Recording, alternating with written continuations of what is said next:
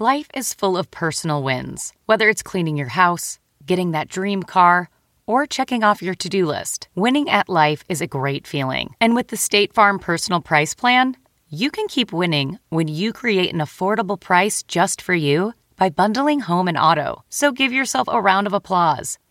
Talk to a State Farm agent today to learn how you can bundle and save with the Personal Price Plan.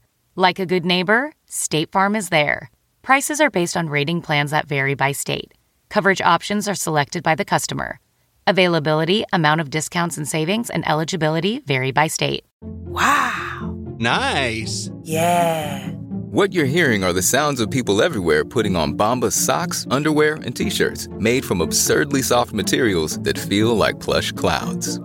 Yeah, that plush. And the best part? For every item you purchase, Bombas donates another to someone facing homelessness. Bombas. Big comfort for everyone. Go to bombas.com/Wondery and use code Wondery for 20% off your first purchase. That's bombas.com/Wondery. Code Wondery.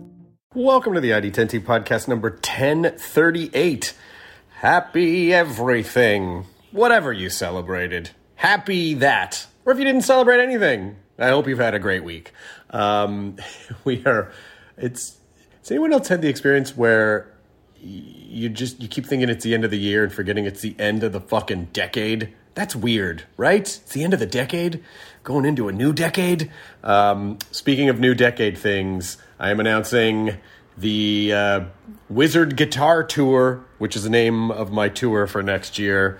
I think I'm doing like 19 cities just between January and July, and then more in the fall and winter of next year. But if you go to id10t.com/tour, we are posting those now, but it's like Columbus, Ohio, and San Francisco, and Sacramento, and oh my God, Minneapolis, and Boston, and Philly, and so there's a bunch of dates being added. So go onto id10t.com/tour to check out the dates and get tickets for that. And hope to see you out there. And yes, of course, I'm going to bring the Wizard guitar, which is my guitar, which has a big wizard and a dragon painted on it. So I will see you, hopefully, around that time, whenever that is in your city. Let's talk about the Corkboard events at id10t.com. Chad writes, my name is Chad Waller, and I've got a melodic death metal project called Einonum. Melodic death metal. Is that a thing? I love that that's a thing. I've just released my first album, Follow the Witch, which can also be found on Bandcamp, Spotify, iTunes, YouTube, and all the other stores. It's free to download. What's cool about this album is that everything aside from my voice is done with virtual instruments. I'm actually musically illiterate. Can't play anything, can't read sheet music either. But we live in a time where that doesn't really matter because computers are giant brain things and YouTube can teach us how to do basically anything. Chad Waller, I love you because that is brilliant. I love the idea that, like, you're not even going to let not being able to play an instrument stop you from making music. And you're absolutely right. There's no excuse anymore with computers that we can actually just make the things that we want. So I have mad respect for that. And I salute you. And I appreciate that. And people should go download your melodic death metal album. So, thank you. Thank you for doing that. And thank you for being a shining example of what just going out and making a thing can look like. This episode is Chris Sullivan and Michael Rosenbaum, two dear friends of mine. Sully was on way earlier in the year. He, of course, is on This Is Us on NBC. He was Taserface in Guardians of the Galaxy. He's an incredibly talented performer, musician. And then Michael Rosenbaum, who was also on the podcast a while back, he also has a great podcast called Inside of You with Michael Rosenbaum, which I've been on. And Rosie and Sully. Rosenbaum is also an incredibly talented musician, and they together have a fantastic podcast called In Love that Lydia and I did together. It's a podcast about relationships and mental health. And so that is also available wherever you get your podcasts. But I adore these fellas a lot. We talk a lot about dudes and feelings this episode and mental health, but it's just a good, fun, there's depth to it, but there's also a lot of fuck-aroundery on this episode, which is number 1038, with Chris Sullivan and Michael Rosenbaum as we roll the thing. Initiating ID10T protocol.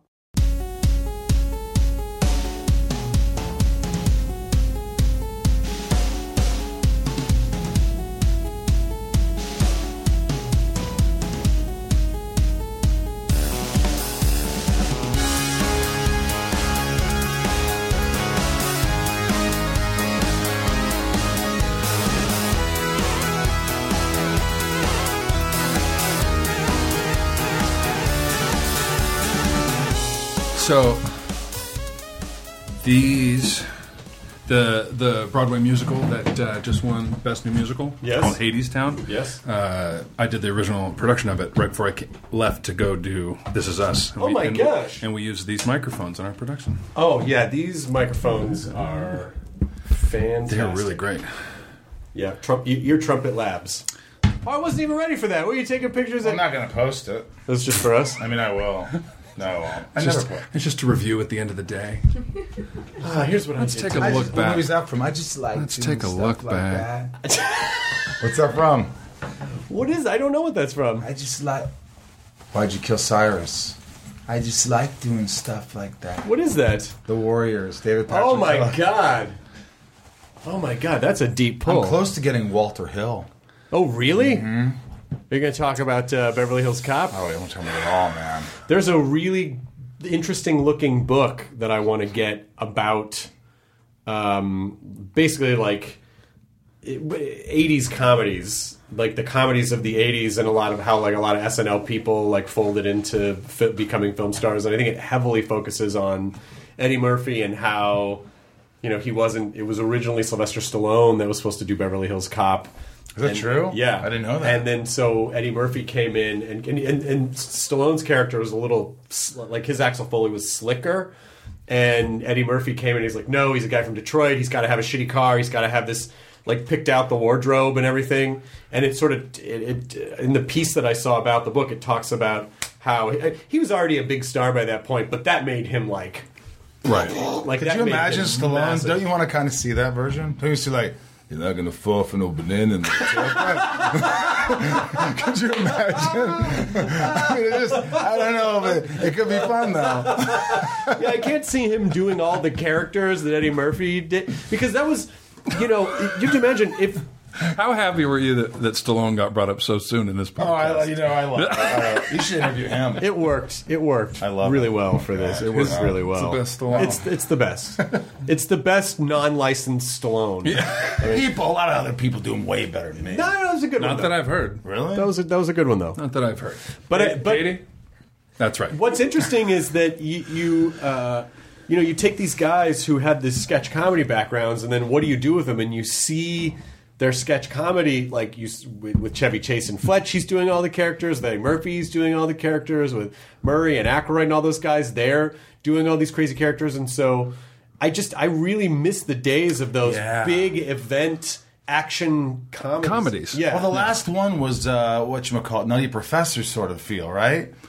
Well, That was in the 90s. Was that 90s? Bridesmaids? Actually, Spy, like Paul Feig made Spy with Melissa McCarthy, and that was that was in that vein of like big budget action comedy, and it was great. So, but there's just, I think, streaming Netflix, it just kills a lot of that because people are like, oh, I can just watch this at home. It's like they'll go to movies for like Marvel, but will they go see a comedy in a theater? And I think it really has to be some crazy event for them. But again, you can make the argument that like, Guardians of the Galaxy is essentially an action comedy in a way. Well, they've all the entire Marvel universe. We were talking about this last week. Taserface. Yeah, Taserface has this sense of humor that holds it all together. Like it seems like Iron Man started it with that kind of wry wit, and now they all kind of share that sense of. Well, they all. What I think was brilliant that humor. they all did, that they were all able to do, is, and I'm just assuming this was a Kevin Feige thing,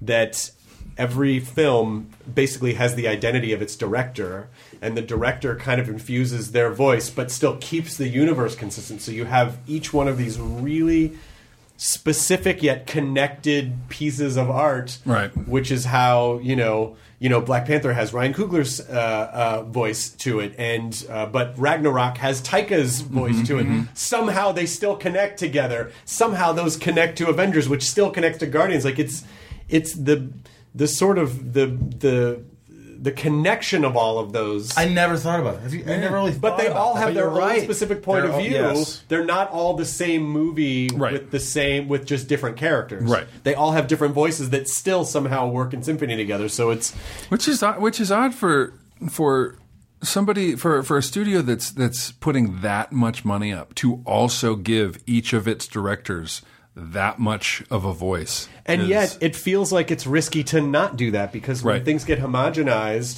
then they're just not interesting. You know, it's like the more specific. It's sort of like when you know what you want, like when you hire an actor because you know exactly what they're going to do. I think that's probably what like Feige and these guys do. Is like he's got such a voice and a vision, and it's his own unique thing. He wants to, like James wants to be involved with the music, and he wants to be involved. I think that is what attracts them. So like we like this vision. Yeah. And we like this world. He knows what he wants. I think that's the most important with anything, right? Yeah, and all comics aren't the same. Like, each comic series has its own point of view based on the writer and the artist. And so it's, you know, it's kind of taking that philosophy and, you know, sinking $250 to $500 million into it. My only problem is this. Uh-oh, geez. All right. You're going to disagree with me. You? I don't know. At Michael Rosenbaum. I think movies, a lot of them are just too long these days. It's driving me up a fucking wall. Can I say F on this show? Yeah. I will say this. I will say this. If I see a horror movie that is like 2 hours and 2 minutes, I'm like, too long for horror. Yeah. Nightmare on Elm Street, one of the biggest hits horror ever had, was 90 minutes. Was it with credits? 82 to 94 minutes is a good length. Was it a hit when it came out? Yeah, it was. I mean, it was a bona fide hit. That's why they made, 2, 3, 4, Sure. But why a movie need to be like 3 hours long? Even if it's not horror. I'm talking any genre, unless it's like a... Avengers, I feel like it was warranted because they had an entire... so many characters so many movies to tie up, so much story to tie up, but then... I really feel like JFK was the movie that started saying to people, sit the fuck down. You're in it, guys. Do you remember the VHS, the big fat VHS? It was like, it was a change tapes. Yeah, who had to change VHS tapes? Was it a 3-tape set? It was that in Gettysburg. Oh my God. I'm not watching 2 tapes. But other than that, I think there are a lot of movies where they are long, and I'm sure it's difficult because I'm sure the directors are like, well, this is what I need to tell this story. Sometimes as an audience member, though, for non-Avengers movies, I will say to myself, like, this could have been 20 minutes shorter. 20? Oh 20 or 30 minutes Or how about shorter. get to the freaking point? Right. If you get to the point right away in the first 15, 20 minutes, what you're supposed to do, the inciting incident, let's go. Yeah. Let's go. Are we going Robert McKee's story structure class? I don't know about that, but I just, when I watch a movie, my attention span's short. Yeah. But... after about an hour and 20, 30, I'm going, okay, this should be the last 20 minutes of this. Right. And when I look at my watch, I don't wear one, but when I say... when you pull out your phone... when I look at the phone next to me of the person who's on Facebook or texting and not watching the movie. And you got an hour and 15 left. It's just... and by the way, studios should think about this, right? I could put more movies, more... Here's how fucking... here's how much we've been spoiled with attention spans. There are films that... Lydia and I will watch in our bed that we'll get exactly the point you're talking about, an hour and a half in, and we're like 65 more minutes, and we'll go, let's just finish this tomorrow. Yeah. And then we'll watch a Rick and Morty. Like, it's our attention spans have been obliterated that we can't, even in our own homes, watch a 3 hour and 5 minute movie. Do you think we've seen too many movies, too? Like, that movie that you were watching, you're like, we get it. Yes. We know how this We've is going to be. We've seen too many movies, and also... it's the constant... we're almost burdened by choice. The idea that more choice is better, it makes sense to a point, but then but beyond that point, we're flawed. Like, you fucking open Netflix and it just feels like feels like opening a closet of everything you've ever owned. You're like, I don't know. I'm overwhelmed. Overwhelmed. It's like going to Jerry's Deli for lunch. I don't know what the fuck to order. I'm just like, and I end up watching 40 trailers and going to sleep. At Jerry's Deli? That's weird. How do they allow that? Well, they're changing the bowling. Sir, we're closing. You have to wake up, sir. We should tell people why you guys came on together. I know. This is a great conversation. First of all, I love both of you. And second of all, you've both been on individually, but then you have started a podcast that Lydia and I came on and had such a good time on. Yeah. So just for a quick sec, at least just give the nickel pitch for your podcast, and then we'll... Yeah. So we had you guys on, one of our best conversations to date, and the podcast is called In Love with Michael Rosenbaum and Chris Sullivan. Yes, and by the way, just a little bit of pre-stuff. Yeah. Let's get down to the pre-stuff. I interviewed Sully on the podcast because we worked on Guardians. You had a bigger Michael has a podcast called Inside of You. So on this podcast, You've been on that, I've been on that. we're going to talk Amazing. One about of the big podcasts. This is the podcast about podcasts. I had you on the show. Yeah, you had me on the show, and we had a good conversation. I loved him. I just felt like he's so. Can you not? Well, he would start texting me like, "I'm grateful for this today." I do this thing where we text each other what we're grateful for. I'm grateful I for love you. hearing I'm this. grateful for, and I'm like, that is so sweet. You're a sweet man. I need to start doing things like this. And it just, so I go, this guy is, I like to hang with people who are going to make me a better person. I just want to be a better person. I think that's the goal with it. While in the process dragging them down. Yes. Into the world of podcasting. Yes. And Infecting them with negativity so that... Yeah, well, inside of you, my girls, was therapeutic, and I just was like getting insight. But this became like, let's do something, and you can talk more about this, but that's positive. That's what we're in love with. We're, like his wife's coming on, my ex-girlfriend was on, we have couples like you and Lydia on, and we just talk about all these different things and dynamics and how it works and how it doesn't work, and what we're bombarded constantly with sarcasm, negativity, cynicism, even just on our phones. Yesterday I found myself doing, I got off social media a while ago, but I've just moved and I got on this app called Nextdoor. Mm-hmm. Oh yeah, your neighborhood app. Your neighborhood app. It's social media. Of course it is. And it's horrifying. Horrifying the way, never mind strangers on the internet, like these your are people neighbors. who live in your neighborhood. And the way that they talk to each other, and it's fear mongering and all these things, and so it's just one of the many ways that like all of these things are kind of they're insidious, and they kind of find their ways into your Twitter feed or into your Instagram or into your whatever it is, whatever you're watching, and so we decided to kind of subvert that for ourselves, and once a week, twice a week, sit down with people and figure out how they do the same. Yeah. Well, but also because you've been married for a long time. Yeah. And Michael is perpetually single, and also so you have these two perspectives. You have these two complementary perspectives of you're in a relationship, you've been in a long-term relationship, you've been in love a long time, and you're sort of navigating the how do you find love, how do you retain, like how do you make it work, Arrested Development, some people call it. Kind of. But but it was but Lydia and I had so much fun coming on because I don't think we've ever really done anything like that before, where we talked about how we met and also just like our day, because Lydia is like the fucking best person I know, and I'm so endlessly in love with her, and it's so fun.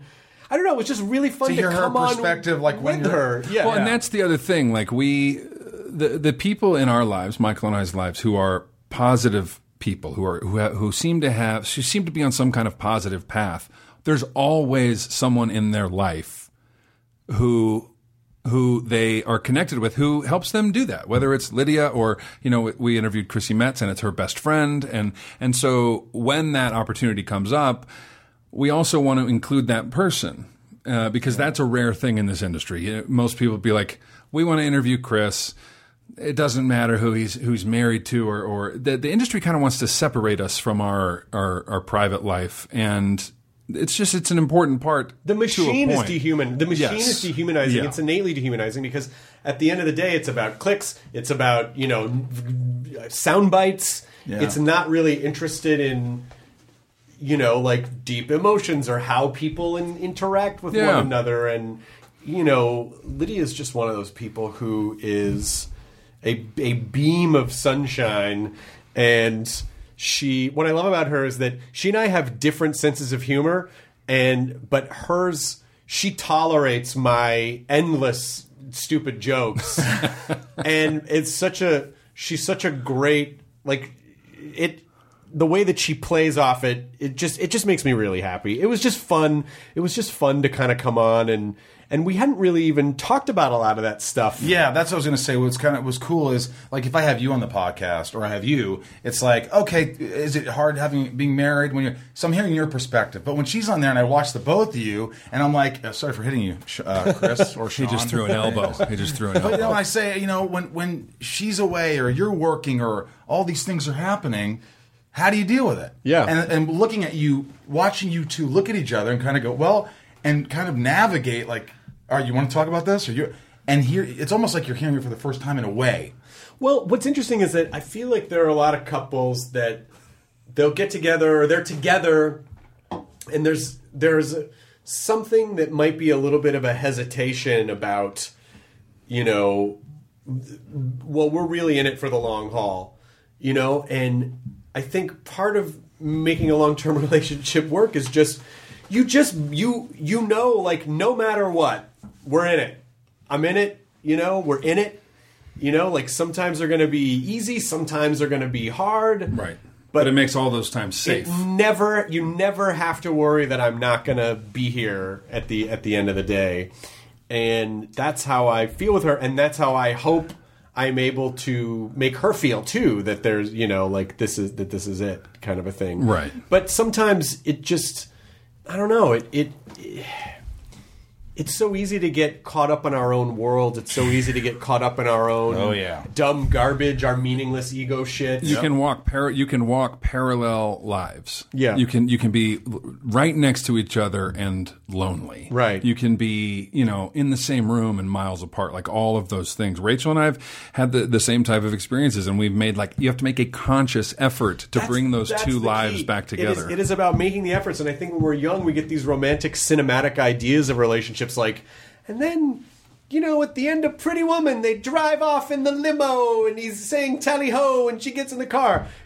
Cut to like 3 to 6 months later, not every day is going to be coming to someone in a limo. You know what I mean? It's like there's still day-to-day stuff, and it's easy to get caught up in your own lives. It's easy to feel like, okay, this relationship is just set on autopilot. You have to make those conscious efforts to not be on autopilot. And you have to make conscious efforts to re-engage and together plan time to be a couple, plan time to go away, plan time to talk, plan time to just fucking look each other in the eye at the end of a day and have real moments. I mean, and she's really good about like, all right, we're hanging out, like put the laptop down. Oh my God, I'm sorry. I didn't even realize I was fucking doing it, you know? And that's In Love with Michael Rosenbaum and Chris Sullivan on Apple Podcasts and other where I'm have you learned anything? Oh my God. That's the one thing is we call each other on bullshit. We're like, I just, the whole purpose is to be honest and open and be like, I'm kind of like lost and I'm finding myself. I told you this, and I don't know if you know, but I went to a wellness center for 3 weeks. Yeah. And it was like just life changing. It really was. I felt like I grew up finally, a little bit anyway. Yeah. And I felt safe for the first time. I went off to Connecticut and I stayed at this, and I just felt safe, and I was emotional, and I was finding myself. And these therapists really worked with me to sort of just, because you do get caught up with your own shit, and you realize, God, that's not the important shit. No, it's part of you, and you need to have a career, have a life. But the real part is connecting and like being charitable and giving and loving and all these things. And so it has forced me. Like there's no other way. Like I am real. Not that I'm not charitable, but I'm just opening myself up. I'm very vulnerable right now. I won't cry, but okay. No, but I just we'll get you there. Hold on, we'll get you there. Give me a second. But I think you always joke on the show that we're going to get you married by the end of the show, or we're going to get... I mean, look, I'm looking for love, obviously in all the wrong places. but not necessarily. I've had some great women in my life that have gotten away because I was too immature, or I just wasn't ready, or, and now I'm just allowing myself to just like hear Chris, hear you and Lydia talk, and it gives me... it encourages me to want to find somebody that really cares about me, that will always be there, that... can just like me for me, which I'm having a tough time understanding if that's possible. Well, that could be part of your problem, because you have to like you for you. You know what I mean? That's what I'm doing, man. Yeah, self-love. Real quick story. I will tell you at the wellness center, one of the therapists said, "What do you do in the morning?" I go, "I wake up with anxiety." She goes, "Okay, and what do you do?" I go, "What else do you do?" I lie there. She goes, "I want you to get the fuck up. I want you to get up and drink some water, go in the bathroom, take a piss." She didn't say it so vulgar. Yeah. And she goes, "Look in the mirror. There's nobody there. Just say I love you." I go, "God, this is so cheesy." She goes, "No, I want you to do that. You're going to learn to love yourself. We're all flawed. We all have made mistakes. We've all done whatever. You have to learn to love yourself." And so I was like, okay. And then I would go and meditate. But like it was in the beginning, I would look in the mirror at like 7 a.m. and go, Love you, dude. Like, I was too cool You're even making by a joke, myself. you're doing a bit like, out of I was too cool to be real with myself. It Yeah. was like, and by the end, I started going, dude, it's okay. So finally, by week 2, I was looking at myself going, you're a good dude, man. No, you're a good dude. You mean well. You help people. You're a loving guy. You deserve the best. I love you. That's it. I love you, man. And then I would go to and I would meditate. And today's 55 days straight of meditating. That's incredible. I am working so hard to just be like a better human being. I think that again, that's what the show is. But like, you're right. Loving yourself is what I think. You can't love anyone else unless you love yourself. The industry that the three of us have sunken ourselves into would like us to continue to romanticize the industry itself, the machine itself, like you were talking about. And in order to do that, there's a great amount of navel gazing. There's a great amount of like self-promotion involved. It is a necessary part of our business to advertise the things we are doing, to promote ourselves, to go on promotional tours, to do press. Yeah, all it's of these very things. me. Yeah. Because that's the stuff that you seem to have to do to be able to do more of the thing that you want to do. Right, and if you're not mindful about all of the things surrounding that, it'll just run away with your life. Yeah, it will run away with your life, and you turn around one day and you realize that you've gotten way off track. And when I say you, I mean me. It's not proverbial you. It's not a surprise that, especially when you meet. I'm always fascinated by kids who are child actors who turn out like super cool and okay. Yeah. And it seems like in pretty much every case, the ones who turn out great had a really great, solid family and a grounded personal life. Yep. And the ones that spin out of control have not that. Yeah. And so I'm not saying it's the answer to everything, but it's not surprising that when you see people who seem to kind of, it's like, well, they have a connection to something that's real, that's keeping them, tethered from all this other garbage that's, all the kind of alluring ego pursuits that can it all starts, I think, definitely, without a doubt, your developmental stages. Like, if you don't have a parent who just says, I love you. Yeah. I'm proud of you. I care about you. Those simple things are vital. And I don't remember hearing, certain things. Like, I just didn't. I didn't get certain things, and maybe they weren't capable. And I forgive them, and there's all that. But, those things, if you don't have them, you search for them, and you try to get them through approval and self-esteem, things that lift your self-esteem up. Right. And those things can be really scary. Those things are like equivalent. Approval and all that is equivalent to like self-worth. I mean, the taste of it. The ego is basically a drug. Those ego shots are like drugs. And because it'll give you the rush of whatever acceptance or significance or whatever sort of thing, but then it vanishes really fast. Right. And then it's like more. Then you just want that hit. And then, but the sort of the lasting love and the lasting stuff, I don't want to say it doesn't feel. I don't want to say it this way. I don't want to say like it doesn't feel like anything, but it just doesn't feel like, oh God, I just can't get enough of you. Like, it doesn't feel unhealthy. It just feels, to me, it feels peaceful, and it feels safe, and it feels calm, and it doesn't feel like doing anything. It just feels like we are being in love rather than like, oh, we gotta do pretending. Yeah, forcing yourself to like, almost like you're looking on the outside in, like, look, we're bowling together. Look at us, we're at Jerry's Deli. There is nothing says love. I'm trying to figure out. We're going to watch trailers and then we're fall so asleep. happy. Look at us. By the way, I wonder if some of your anxiety is affecting you drinking these Red Bull energy drinks. Well, first of all, let me explain. Okay. This is 3/4 full. I just took a couple of sips. Oh, got it. Just a little. I will not drink that whole thing. I don't want it. I remember when I first. This podcast not brought to you. Yeah, not Red Bull. to you. Yeah, Red Bull gives you wings and anxiety. I just can't, like, I can drink trace amounts of caffeine, but I remember, my first panic attacks came in college. I didn't really know what they were. There wasn't really much of an internet at the time.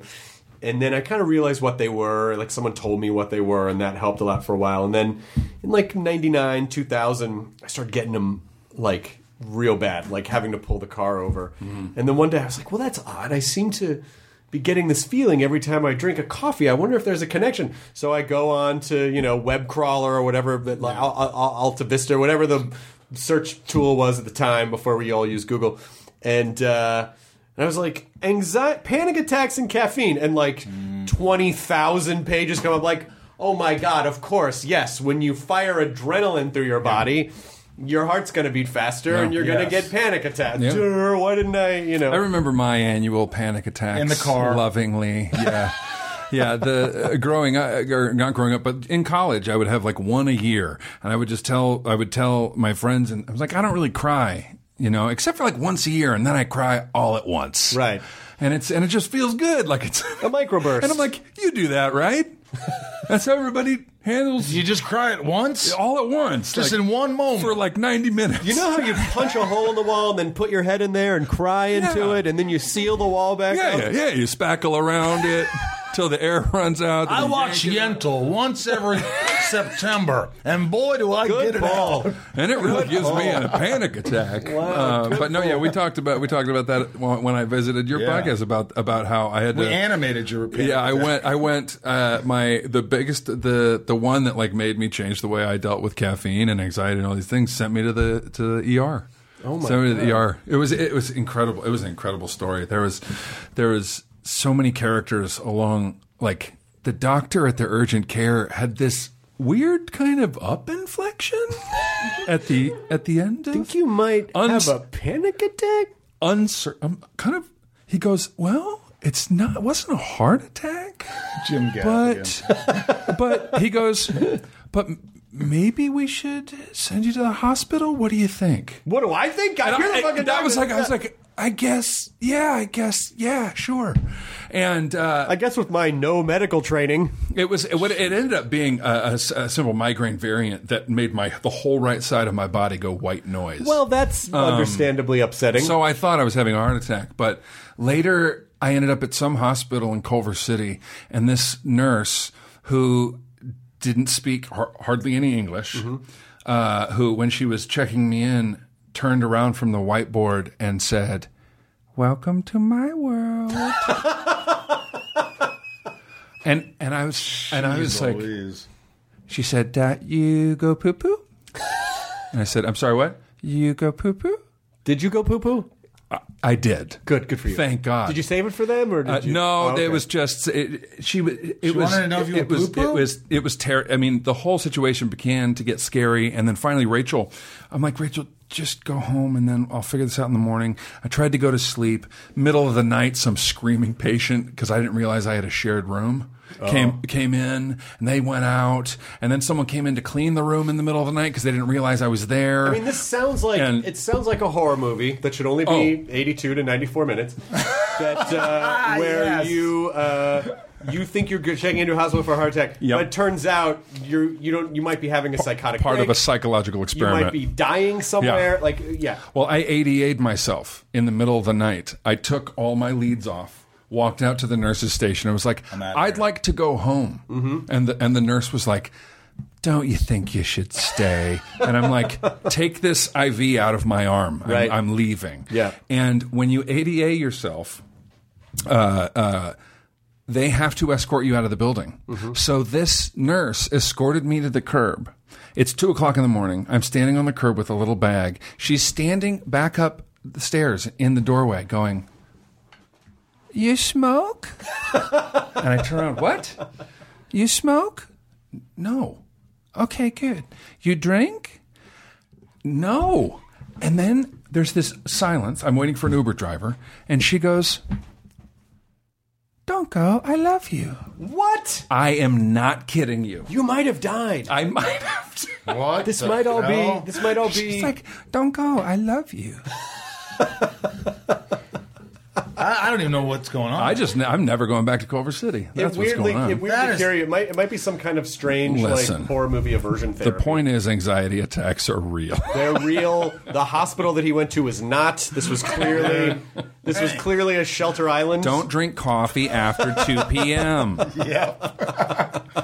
I had it. But lucky for you, I had an anxiety attack on the last show that I did, and I was exhausted. I was in every scene, and I just remember being it's a series finale, the big scene, and they're all right, we're rolling, and it hits me, and I'm like, thank God I knew my lines inside out, where I was sort of faking it, but I'm like, they see the panic in my eyes. I'm like, I'm gonna pass out. I don't know how I'm gonna get through this. And I go, hey, you know what, guys, I gotta go to the bathroom. And sometimes they say, or a lot of times, I think they say that you're supposed to stay there, because if you leave, then anytime you have another panic attack, you're always thinking, oh, I have to do. There's some psychology to it. Oh, interesting. But like, you should fight it. You should just be there and just breathe and get through it. But I couldn't. I go, I have to. I was trying to be funny. I was like, I gotta take a crap. Mm-hmm. Gotta take a crap. Rosie, can this wait till after this take? And I'm like, I don't know, man. I don't know. I really gotta crap. Start crying. They finally go and pooping, dude. So finally they said, all right, just go ahead. We had a couple more things to work out. And I ran to my trailer, and I ran in it, and it was like I was a drug addict. I was ripping through my bag and looking in zippers for a Xanax anywhere, like going through my jackets and my costume, and I'm getting goosebumps thinking about this shit. And I was just like, finally I grabbed it, and I took a quarter, and I waited like 5 minutes, knock on my door. I was getting anxiety more than knocking on my door. I'm like, hey, I'm still in the bathroom, still taking that crap, man. And I was like terrified. It wouldn't kick in, so I took another half. Oh, no. And I was like, oh my God, it's not working. And by the time, I'm telling you, when you have a full-on panic attack, you know, exhaustion. Like, yeah, because your body's in complete fight or flight, and you're being flooded with fear chemicals. And you don't know if you should run or stay there, or I never had watched that final scene, or rip your skin off your body, because I knew I would notice. But no one else would have. No, but it was not my best performance in my eyes. I was just like I was going through the motions. I was a robot. I wasn't feeling anything. I was just getting through the fucking scene. Yeah. It was terrifying. But I'm sure your skills as an actor. Yeah, fine. But I'm just saying I didn't like the feeling. Is what I'm saying. Yeah, absolutely. Yeah. You know what's interesting is I've had I don't know if this is interesting at all, but I've had panic attacks. Like if I feel anxious or panicky before I do stand up, and something about performing makes it completely go away. I'm the same. And I don't know if it's because I'm getting out of my head, or my body is flooding itself with different chemicals, or I'm not focused on me anymore. I'm focused on the show. I don't know, but it just it immediately cures it. What is it exactly you're thinking of when you say that? You're thinking of the show? You're thinking of your performance? No, when I get up on stage. Oh, right when you get up on stage, you have this panic. Performing is like Adderall. Performing, I guess so. Yeah, for me too. It makes it totally go away. Me. Yeah. Whereas I would think wouldn't you be more anxious in front of people? And it turns out, no, I actually get more comfortable. And I think maybe it's because I'm like part of the anxiety corkscrew into darkness is that it just kind of feeds on itself, and then you just rabbit hole down. It just gets worse and worse and worse. But when you're engaged in things where you can't be in your own head, then then you can't do it. Then it's sort of like it takes the oxygen out of it a little bit. But it's also learning how to fail. Well, because being okay with failing. Yes, but your brain tells you I should run away and go dive under my bed. But for me, what actually works is the opposite, which is actually weirdly being. And I'm not saying this would work for everybody, but being around people or doing a show or staying connected. Staying connected. Yeah, staying connected is incredibly helpful. That's the instinct. Obviously, that flight instinct can be detrimental, right? Because we all three of us and have had the same reaction. But the thing that seems to help us is to talk about it, or to ask for help, or to connect with somebody else about it. Because one of the things when it was happening to me, I thought I thought I was dying. I thought if I make a big deal about this and I'm not dying, well, then shame comes in, and now I'm hysterical or inconveniencing other people. Something's wrong with Chris. Yeah, and the idea of the stigma around mental illness or any of those things, especially nowadays, makes it hard to talk about. Well, also the stigma around dudes talking about their feelings. And I feel like it's a lot less of a stigma than it used to be. Absolutely. But I was trying to think about how I tried to write a bit about this and it didn't work. I tried it on stage once and it worked. It so didn't work that I was like, I don't think there's... Sometimes a bit you can kind of tell, like, there's a little something here. But the idea was essentially that it's that moment when two dudes hang out when you say goodbye. Dudes don't know what to do. No matter how... Oh, my God. No matter how, like, chill or casual, oh, my God, we had the best time. There's always that...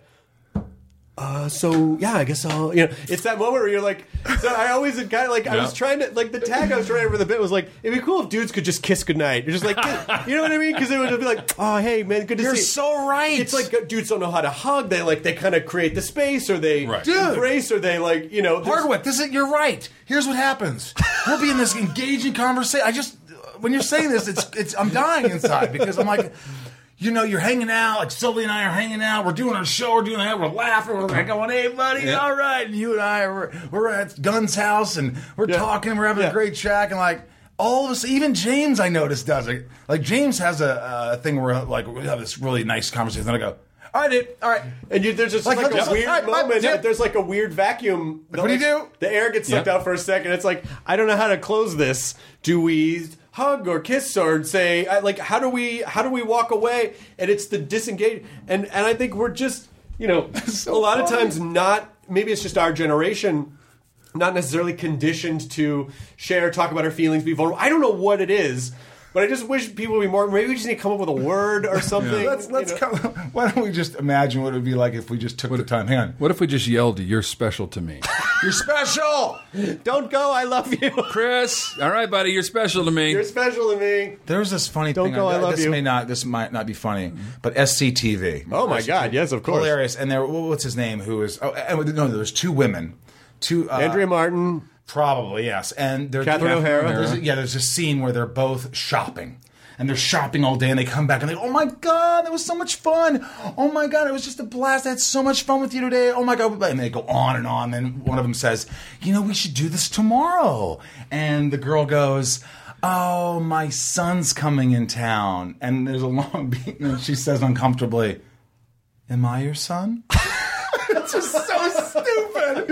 I died, but it was so uncomfortable. But that's kind of what it's like, saying goodbye to a dude. Am I your son? Okay, well, I'm going to go now. There's that moment where you're like, is something supposed to happen? Yeah. How do we disconnect? Should we schedule something to happen next? Yeah, how do we say goodbye? Like, it's just that dudes don't know how to say goodbye to each other because when you're hanging out with a dude, it's a date. You're on a man date, basically. You're connecting. So how do you... how do you disengage from that? And I'm not 100%, I was just going for the hug. Yeah. I think it's okay to say like, hey man, I love you. It was good to see you. You know? Here's what's funny. We throw out the love you, buddy. Oh yeah. Love you, buddy. Love you, bud. Always. Have you ever thrown it out to someone who's not expecting it? Oh, my dad. I mean, he's like, all right, talk to you later. You're special to me. Whoa, take it easy, buddy. Come on now. Take it easy. What do we... Don't get all funny. Well, you know what happened? This happened at the wellness center, too. She goes, I want you to start embracing discomfort. I want you to embrace being uncomfortable. I want you to... When someone says something to you like you're good or I love... You turn off. It's like you don't believe it. And I'm like, yeah, there's probably truth to that. So when someone says, you're great, you go, oh yeah, thanks, you too. And I kind of just get out of the moment. She goes, I want you, it's not like you have to do this all the time. Because that would be pretty weird if like, at the end of this interview, Hardwick, you're like, all right, dude, and you're like, hey man, I want to thank, and it just gets a little weird. Then it's weird. But she goes, I want you to embrace it. And funny enough, that night, my grandma FaceTimes me. And we're talking, and I'm, she had just put my grandfather in a memory facility. We're all brokenhearted over it. And she goes, what are you doing? I go, I'm at this place. I wouldn't want to tell her what I'm doing. You don't want her to worry. And finally, she's like, well, what is it? What is this place? And I go, I'm just getting making my mind better. She goes, what's wrong with your mind? And I go, nothing. She goes, I want to tell you something. You're very special to me. And I go, I love you. I'm going to give you a call tomorrow. She goes, no, stop. Listen to me for a second. You're a remarkable boy. I go, all right, look, I love you to death. I'm going to go. She goes, no, stop it. She was forcing you to take the moment. After I got that advice, which was weird. And then she goes, I'm 91 years old.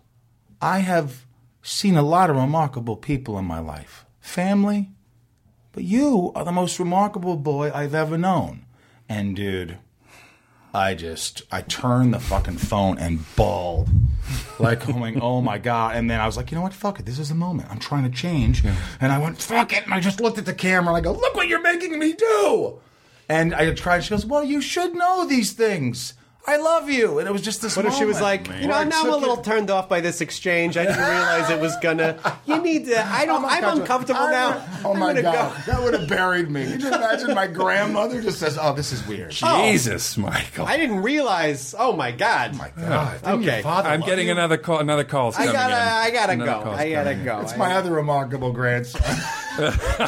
My more remarkable grandson. But that's the thing. Like, so if you never mind. If you decide to work on something, you're not just going to be granted the ability to do that. You're going to be presented with situations where you have to practice that shit. Like, if you want to practice patience, you're going to find yourself in traffic. You know what I mean? If you want to practice these things, it's no surprise. But every situation has 9 or 10 lessons. Right. Depending on how you want. I mean, it is because that same traffic situation could, it could teach you patience. Mm-hmm. It could teach you resourcefulness to get out of traffic. It could teach you how to, take time that you have to be alone with yourself to be more creative. Like, there are so many different ways. Right. And I think it's just about being able to see all the different possibilities.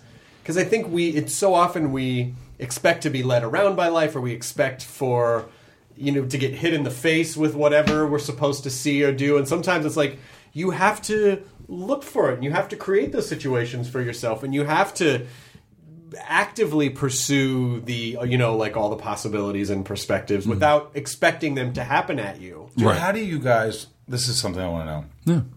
How do you guys deal with, I don't know if you feel it anymore, because it seems like, maybe you do. I don't know if you, well, I'll just ask. So you ever get that, just that feeling like you're overwhelmed for that moment where you're like, you could feel it. It goes over your body. It's that numbness. It's like, it's overwhelming. Do you take a step back, or do you just go with that feeling, and you just go, let's breathe, let's take a step back, let's sit down for a second, let's meditate, we're fine.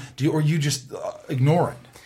Well, I think it depends. I don't know if there's one answer for every time. I think sometimes, the more it happens, the more you know that it's just a thing. You can boil it down to just being a physiological response. So you might, as Chris Sullivan said the last time he was on the podcast, you might ask yourself, have I been drinking water? Have I eaten? Am I going through a particularly stressful time? Like, there's a lot of conditional elements that you need to look at to see if it's the result of things that can be easily remedied by either getting your blood sugar up, or hydrating, or whatever it is. Or, if you feel like you're in full panic, it's getting the tools to, number one, take a deep breath and slow your breathing down. Mm-hmm. Knowing that if you can change the your body's physiology, that will have an effect on your mind as well. It might be calling someone. It might be crying. It might be getting it out. Like, so I think it depends on the kind of overwhelm, but no matter what, it is having the faith to know it will go away. It will go away. That it has never lasted forever, nor will it last forever, nor will it kill you. And just knowing, like, this is a thing that happens sometimes. Right. What works for me too. Sometimes I will. Some great advice to me was, Michael, when's the last time you had a physical? And I go, well, I had a physical right before I came here. We did blood work. Okay, did they check your heart? And I go, yeah. Oh yeah, I had they checked my heart inside out, my lungs, everything's really good. They're like, okay, so next time you have anxiety or overwhelmed, I want you to think, I'm really healthy. Right. I'm a healthy person. Mm-hmm. I'm not having a heart attack. I'm not having these things. I know what this is.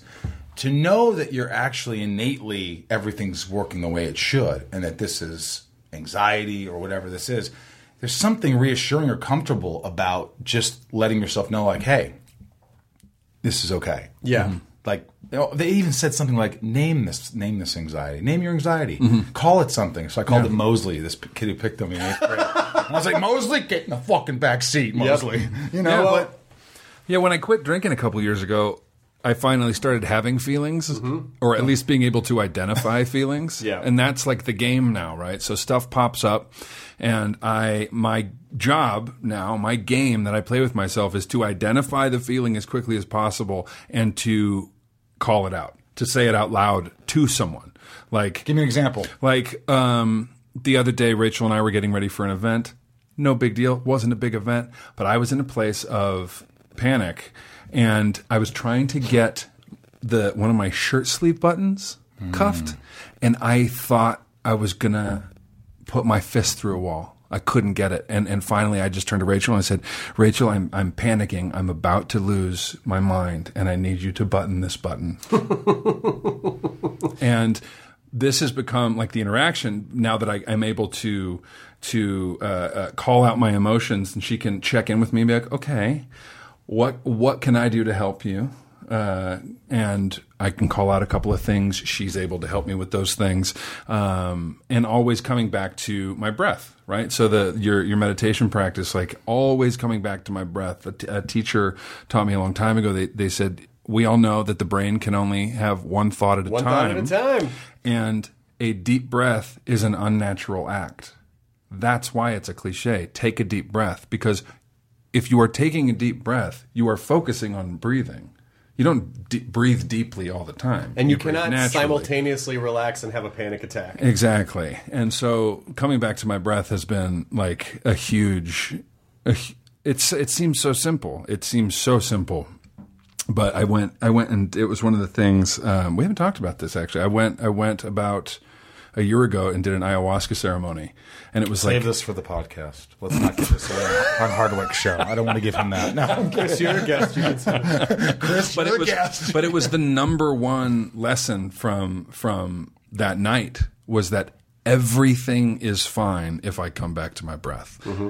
Nothing can go wrong if I come back to my breath. And it was this kind of meditation overarching of the evening. And that's... I thought you were going to say when you call it out, like in the middle of nowhere, you're just in the middle of a bunch of people, you're like, murder!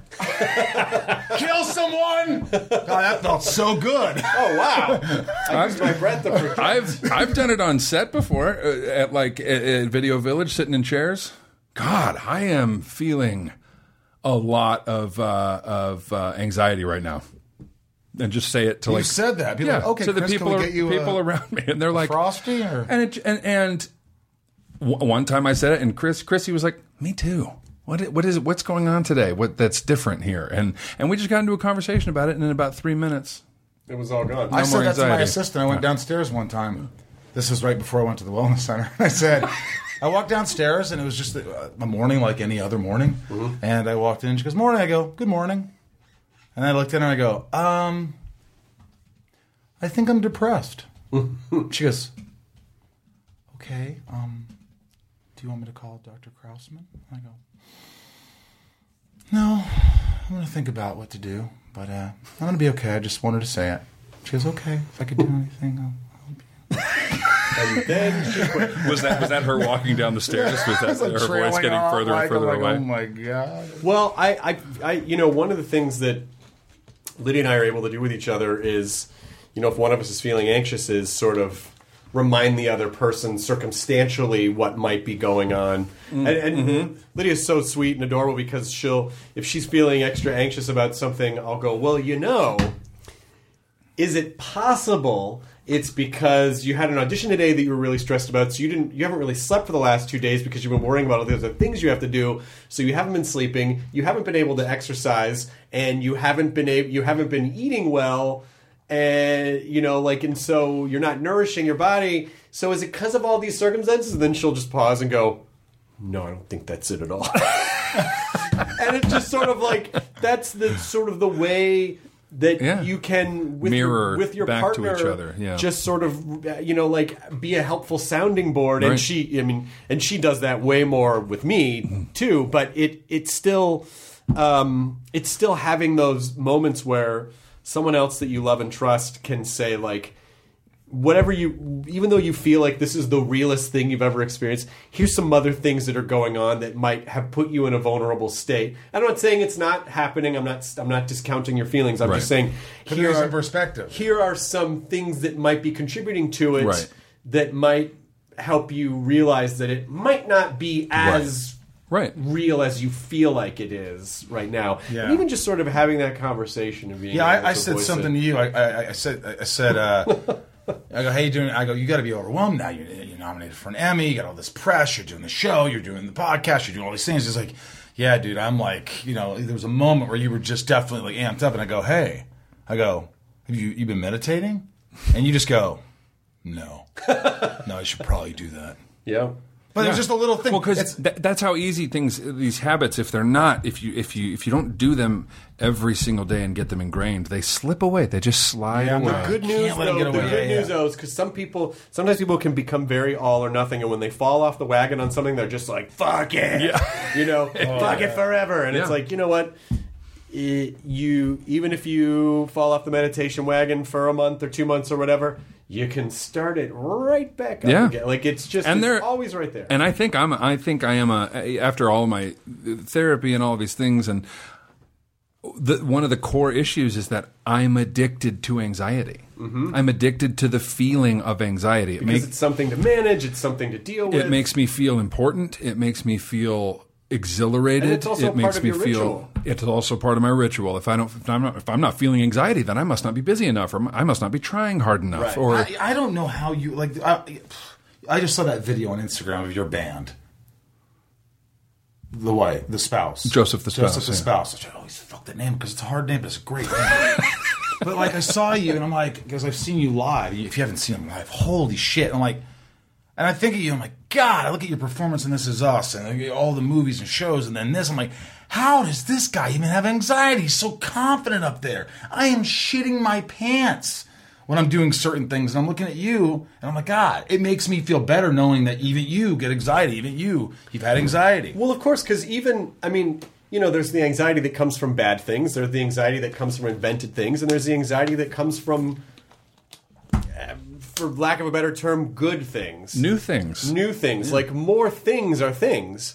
Whether they're good or bad. Whether it's being nominated for an Emmy or whether it's like someone hit my car. Whether it's someone that you care about who's sick in the hospital. Like, it all is more... Like, the more things that you have to process and deal with, the more it piles on. And I had dinner with a friend of mine the other night who's... he's a showrunner and a producer, and he's doing really well. And he said something that was so insightful to me, which was, a couple years ago I had the opportunity to like build my empire. And he said, when I really took a step back and looked at it, he was like, I don't want that. Because I really just love being on a show. I love focusing on one thing for a handful of years and just getting as far into that thing as possible. And I just didn't think it would be healthy for me or my family to take on.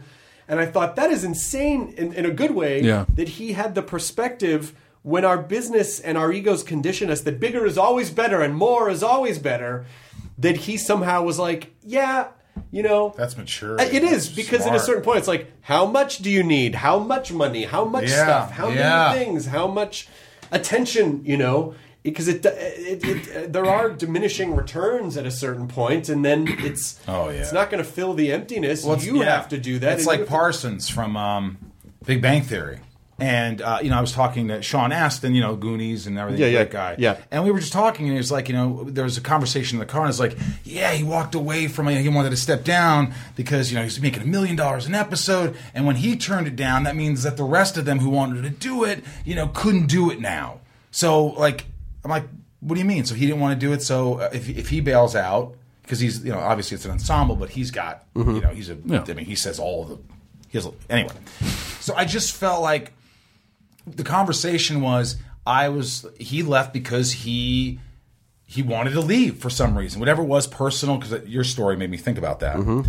And some of the people in the car were saying, well, but all those other people, they had to walk away from all that money because he didn't want to stick around. Yeah. So what a burden that is, or like to know that all these people will not be working if you. But my point of this whole boring story, what I'm saying, is that it's not his responsibility to be in charge of their destiny or their. Also, to be fair, they also made a shit ton of money. That's what I said. They're a million billionaires, but it's not like the crew's going. They're not going to work. They've been working.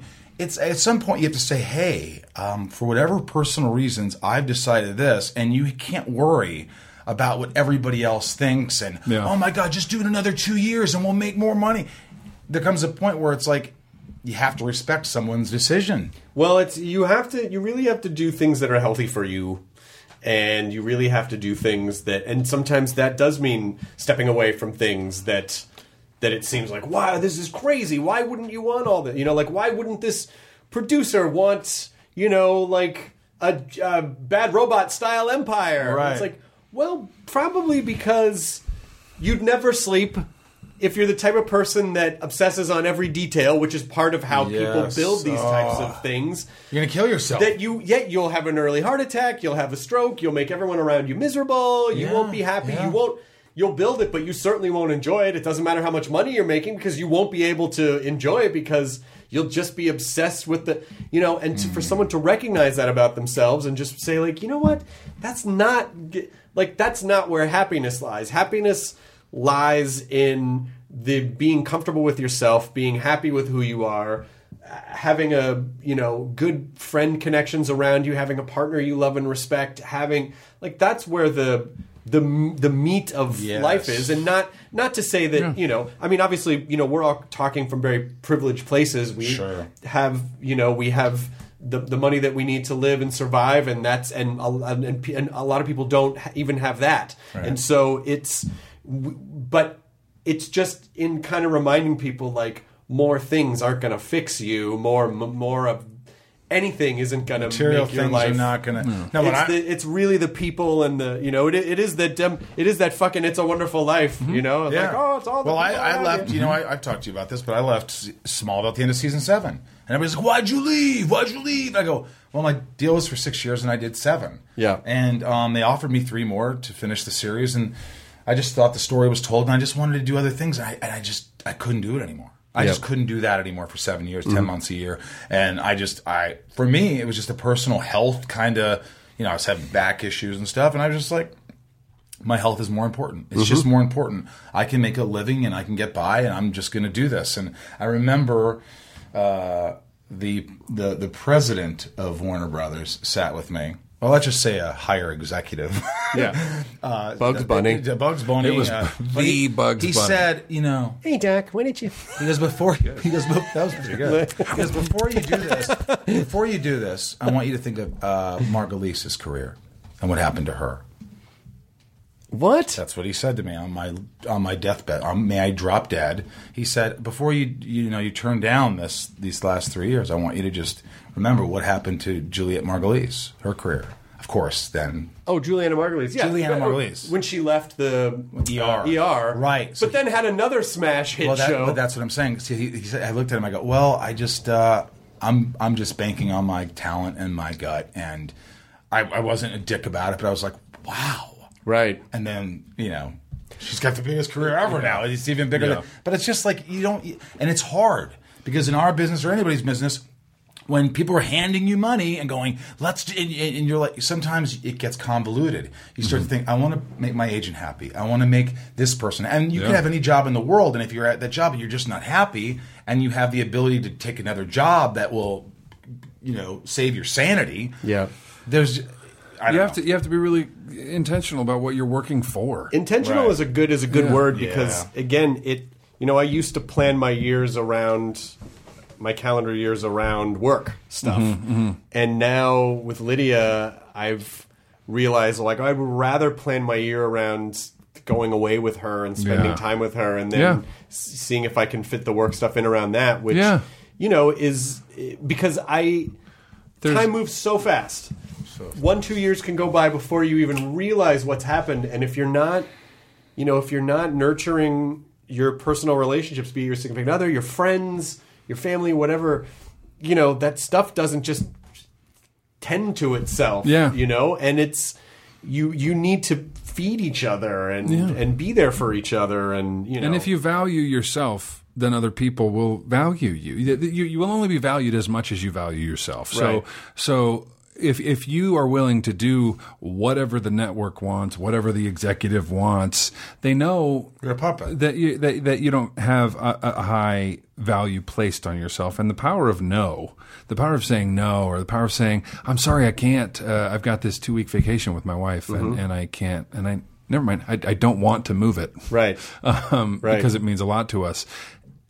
Only now, I mean, in my life, I've certainly walked away from things, but now people are like, okay, we'll make it work. Yeah, most of the time. It's never as dire as people make things out to be, because they just want to solve it quickly. Let's just do that. Well, no, I really can't. Well, this is going to be disastrous if you don't. Well, then I guess it'll be disastrous. Yeah. And then you do it, and it's like, oh, it worked out. They can actually do it after you get back. Surprise. Yeah. And they try to say, this is going to be gone by tomorrow. Yeah. This is going to be gone by this offer is right gone now. tomorrow. We need you now. I'm like, why? Who in their right mind would want me to make a decision at 8 o'clock at night for a... Yeah. It is crazy. And by the way, when you're young and you're naive and you're like, what do I... And everybody's telling you, Michael, what are you doing next? And your agents are like, hey, this is a job. This is your opportunity. It's never going to strike again. Your business manager, you could use a little money. Or you start to go, I guess I should just do what you guys want to do. Thank you, Richard Nixon and Benicio del Toro. Is that I don't want to come in here. Hey, I don't know if I want to. What am I gonna do? Flippy for real. Is that what it sounded like? You did these two very different. They were great. And the first one was like, the first one was Nixon. The first one was definitely some. I heard it. Some kind of Nixon. It was some kind of Nixon. But I'm glad that you are doing the podcast that you're doing. I'm glad that you're taking this journey together, and I'm glad that you're celebrating, like uplifting friendships and, finding gratitude and, just all that stuff. I mean, I think as people get older, they do start to sound a little crazier for two reasons. Number one, you tend to care less what people think as you get older. And then also, two, you realize that these types of things do take effort.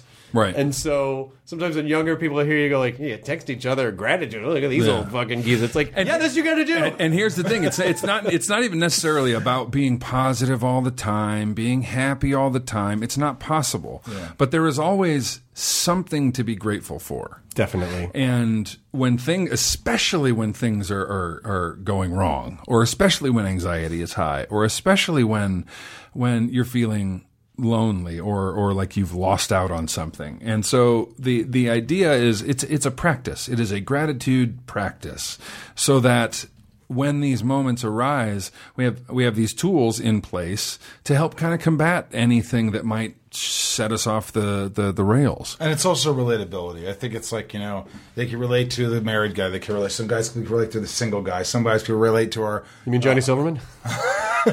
But you also have expressed that you don't want to be single. Like that you would like to have a family. Yeah. Yeah. But the thing you're talking about, a friend of mine refers to it as like making daily deposits. So you're making deposits into an account, whether it's fitness deposits or nutritional deposits or emotionally healthy deposits or meditation deposits. Yeah. So that when you are challenged, when you are called upon, you have this essentially the savings account that you can pull from to get you through, the lean, whatever that time is. Right. Right. So it is important for people to remind that, and somebody will sort of solve what dudes are supposed to do at the end of a hangout. Can we just come up with a word? You're special to me. You're special to me. I kind of like that. You're special to me. You're special to me.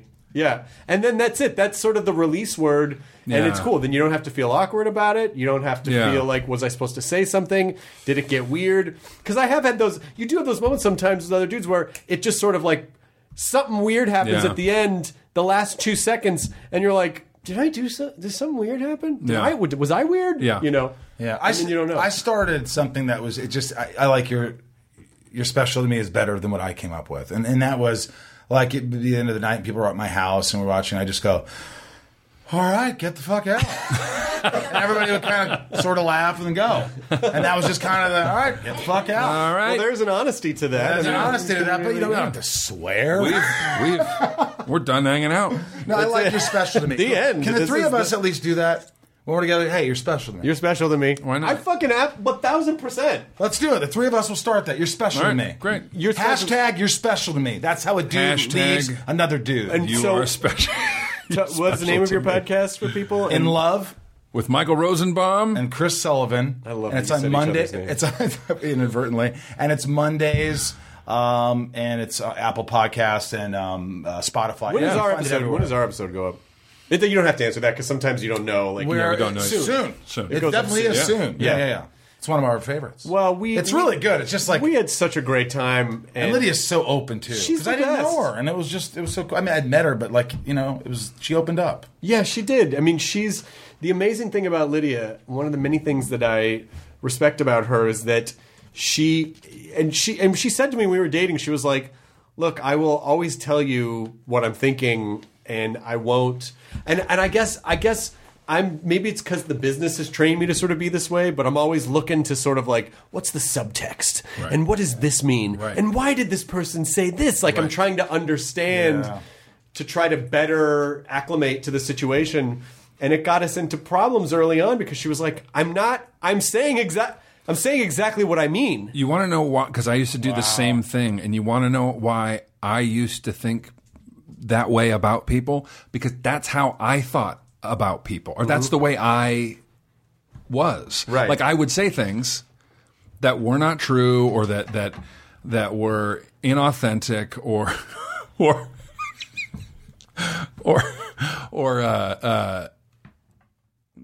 He was Is trying it- to. He was is it trying not to, the right one? He was trying to plug a USB-C cable into a lightning port. It's I fine. know. So I used to do that. I used to not really be speaking what was truly on my mind. Yeah. I used to be slightly inauthentic. I used to be these things. So I also assumed that the people around me were doing the same thing. Yeah. And as soon as I stopped doing that, I stopped worrying about whether or not other people were doing that. Yeah. And it's in her case, she said, like, look, even to my detriment, sometimes I will tell people exactly what I think about something if they ask me, because I don't know how to be any other way. Why would you be any other way than straightforward? Smart lady. I'm like, wow, that's healthy, you know? That is a smart woman. Hey, can I ask you a question? Yeah. This is one thing. Hey, everybody. Hey guys, Harry, I just gotta know how you say goodnight. So this is special. You're special Hey, to check me. out the kid in the sombrero. There's a ground bottle safe throw over here. You ever open a box of Cracker Jacks? This has got to be the most asinine thing. You open a box and there's no prizes. Ladies and gentlemen, man of 1,000 voices, Michael Rosenbaum coming to the stage. How do you deal with this? Because this is you get tons of emails every day, and I don't mean to not respond to certain people, but like I have friends that I don't see all the time. It's like almost like there's your close friends, and then there's your friends, and there's your the people that you kind of hang out with those friends, and then there's and you probably have so many more than me, and it's Friends? just in general. That's not true. But it's almost like I feel like I have to respond to everybody right away. One of my friends says, hey, I don't get to see you a lot, but I miss you. And my response was, hey, I'm just at a place in my life where I'm just really working on myself. And I'm just trying to be the best person I could be and get healthy and just, and I got a lot of work. And I know you understand. Well, I don't think there's anything wrong with that because that's you being honest, and Yeah. it's you. I would say that's a perfect response. Do you have an email time? Do you say, hey, I'm going to do emails from 11 to 1 and then I'm done till the evening? Or Boy, I should, but or I you don't. just do it all day? Do you just? I just do it all day. I'll tell you this. I do not look in my emails unless I am prepared to answer the emails. That's a great way to do it. I never thought about doing it that way. Whoa! Because what will You're happen? special, man. What will happen is what happens. Text messages too, because I'll look at them, read them, and go, "Hey, back to that person." 3 weeks later, I'm laying in bed and I think of, Oh, it's the worst. "Oh my God, I never wrote back to that I never wrote back to that person." But with the things you're talking about, conservation, your energies are valuable. Your energy is gold, and which is why, as we get older, we don't spend our energies on as many different people. And there are still people who want some of it. Who want to have your time, Mommy. who want those things, and it's okay for you to be like, I have limited energies, and I need to save at least 25% of my leftover energies for Rachel. Yeah. And so let's work backwards from there on who gets the rest of my time and energy. You know what I do, though? This really helps me. This is one of the things that I've learned, and I talked to you in the beginning about meditating. I wake up, I immediately get out of bed, I drink the water, I say I love you, I go back, I meditate for 25 minutes, I go walk the dogs, take them out, clean the backyard of all the crap in the backyard, I come in, I make them breakfast, I make myself breakfast, I sit down, and I look at my emails. It's routine. I will not look at my phone when I wake up, and I will turn my phone off by 10 o'clock. I mean, it is, it is generally not advisable to read emails first thing in the morning. I admittedly do not follow that, but you really should have time to yourself first. I just have to, I think. Well, when I do TM, I usually do it like right when I wake up. Yeah. But I almost immediately, I have a morning ritual now where I go have breakfast and then I write every morning at breakfast. Are you writing comedy? I'm writing stand up. Are you writing comedy? I'm writing the comedy. I'm making with the skits and the bits. I'm either like working on my set or tweaking old jokes or trying to find new angles on thing and just give it a little bit of attention every. Do you email while you're doing that? You multitask on that, or you just focused on that one task at hand? You know what's great about my email is that it is so meticulously pre-sorted in Gmail that. What do you mean pre-sorted? I mean, like I've created family, close friends. Well, friends, business. There's a lot of sorting rules, and so like if I have emails in the morning, it's the main part of my prioritized inbox. It's very few will come through, and the rest kind of get sorted, for all the spam stuff goes into one folder, and all the stuff related to one work thing goes into this folder, and it goes into another one goes into this, and so then it doesn't. I'm like Lydia's email is not sorted at all. This is one of the funny parts about where I give her shit because sorted.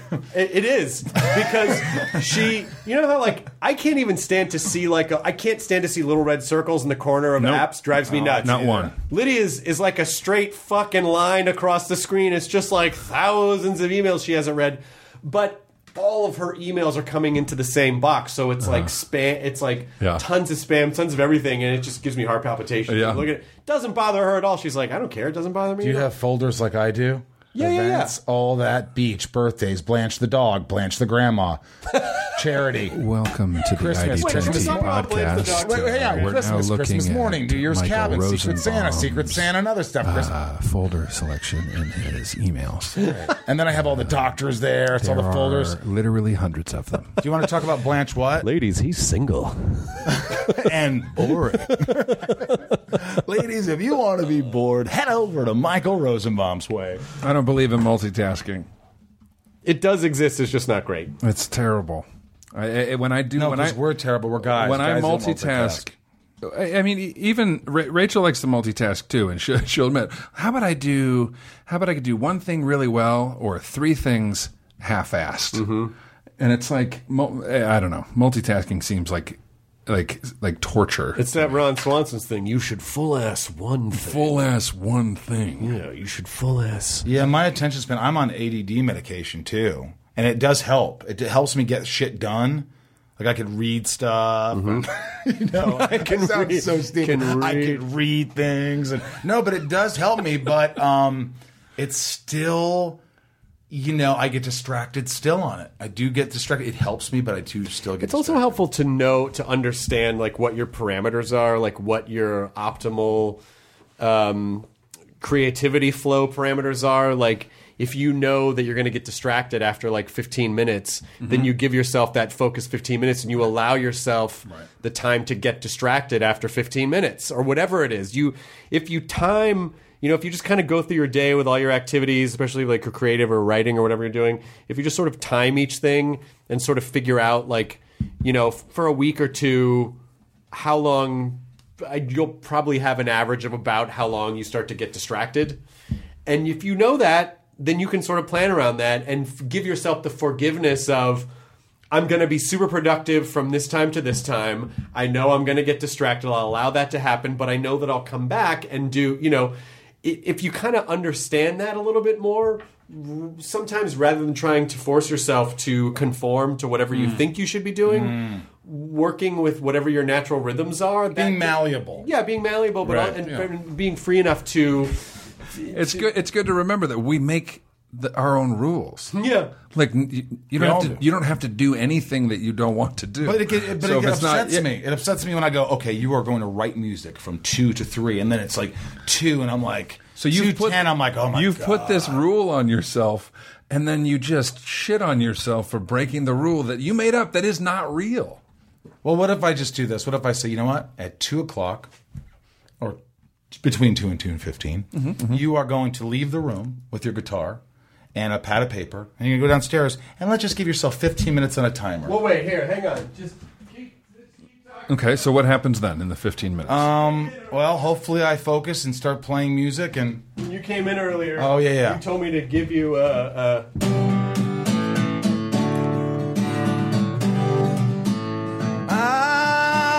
going to give myself time to play some music. 15 minutes is long enough.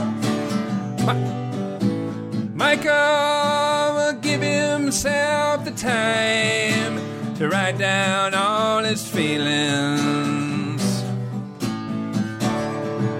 I'm malleable. I'm malleable. I'm malleable. Yeah, malleable. And you're special to me. You're special to me.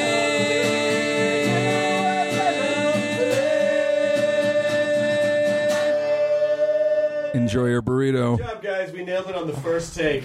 God, that was great. Yeah. If anyone's still listening. I hope so. Thanks.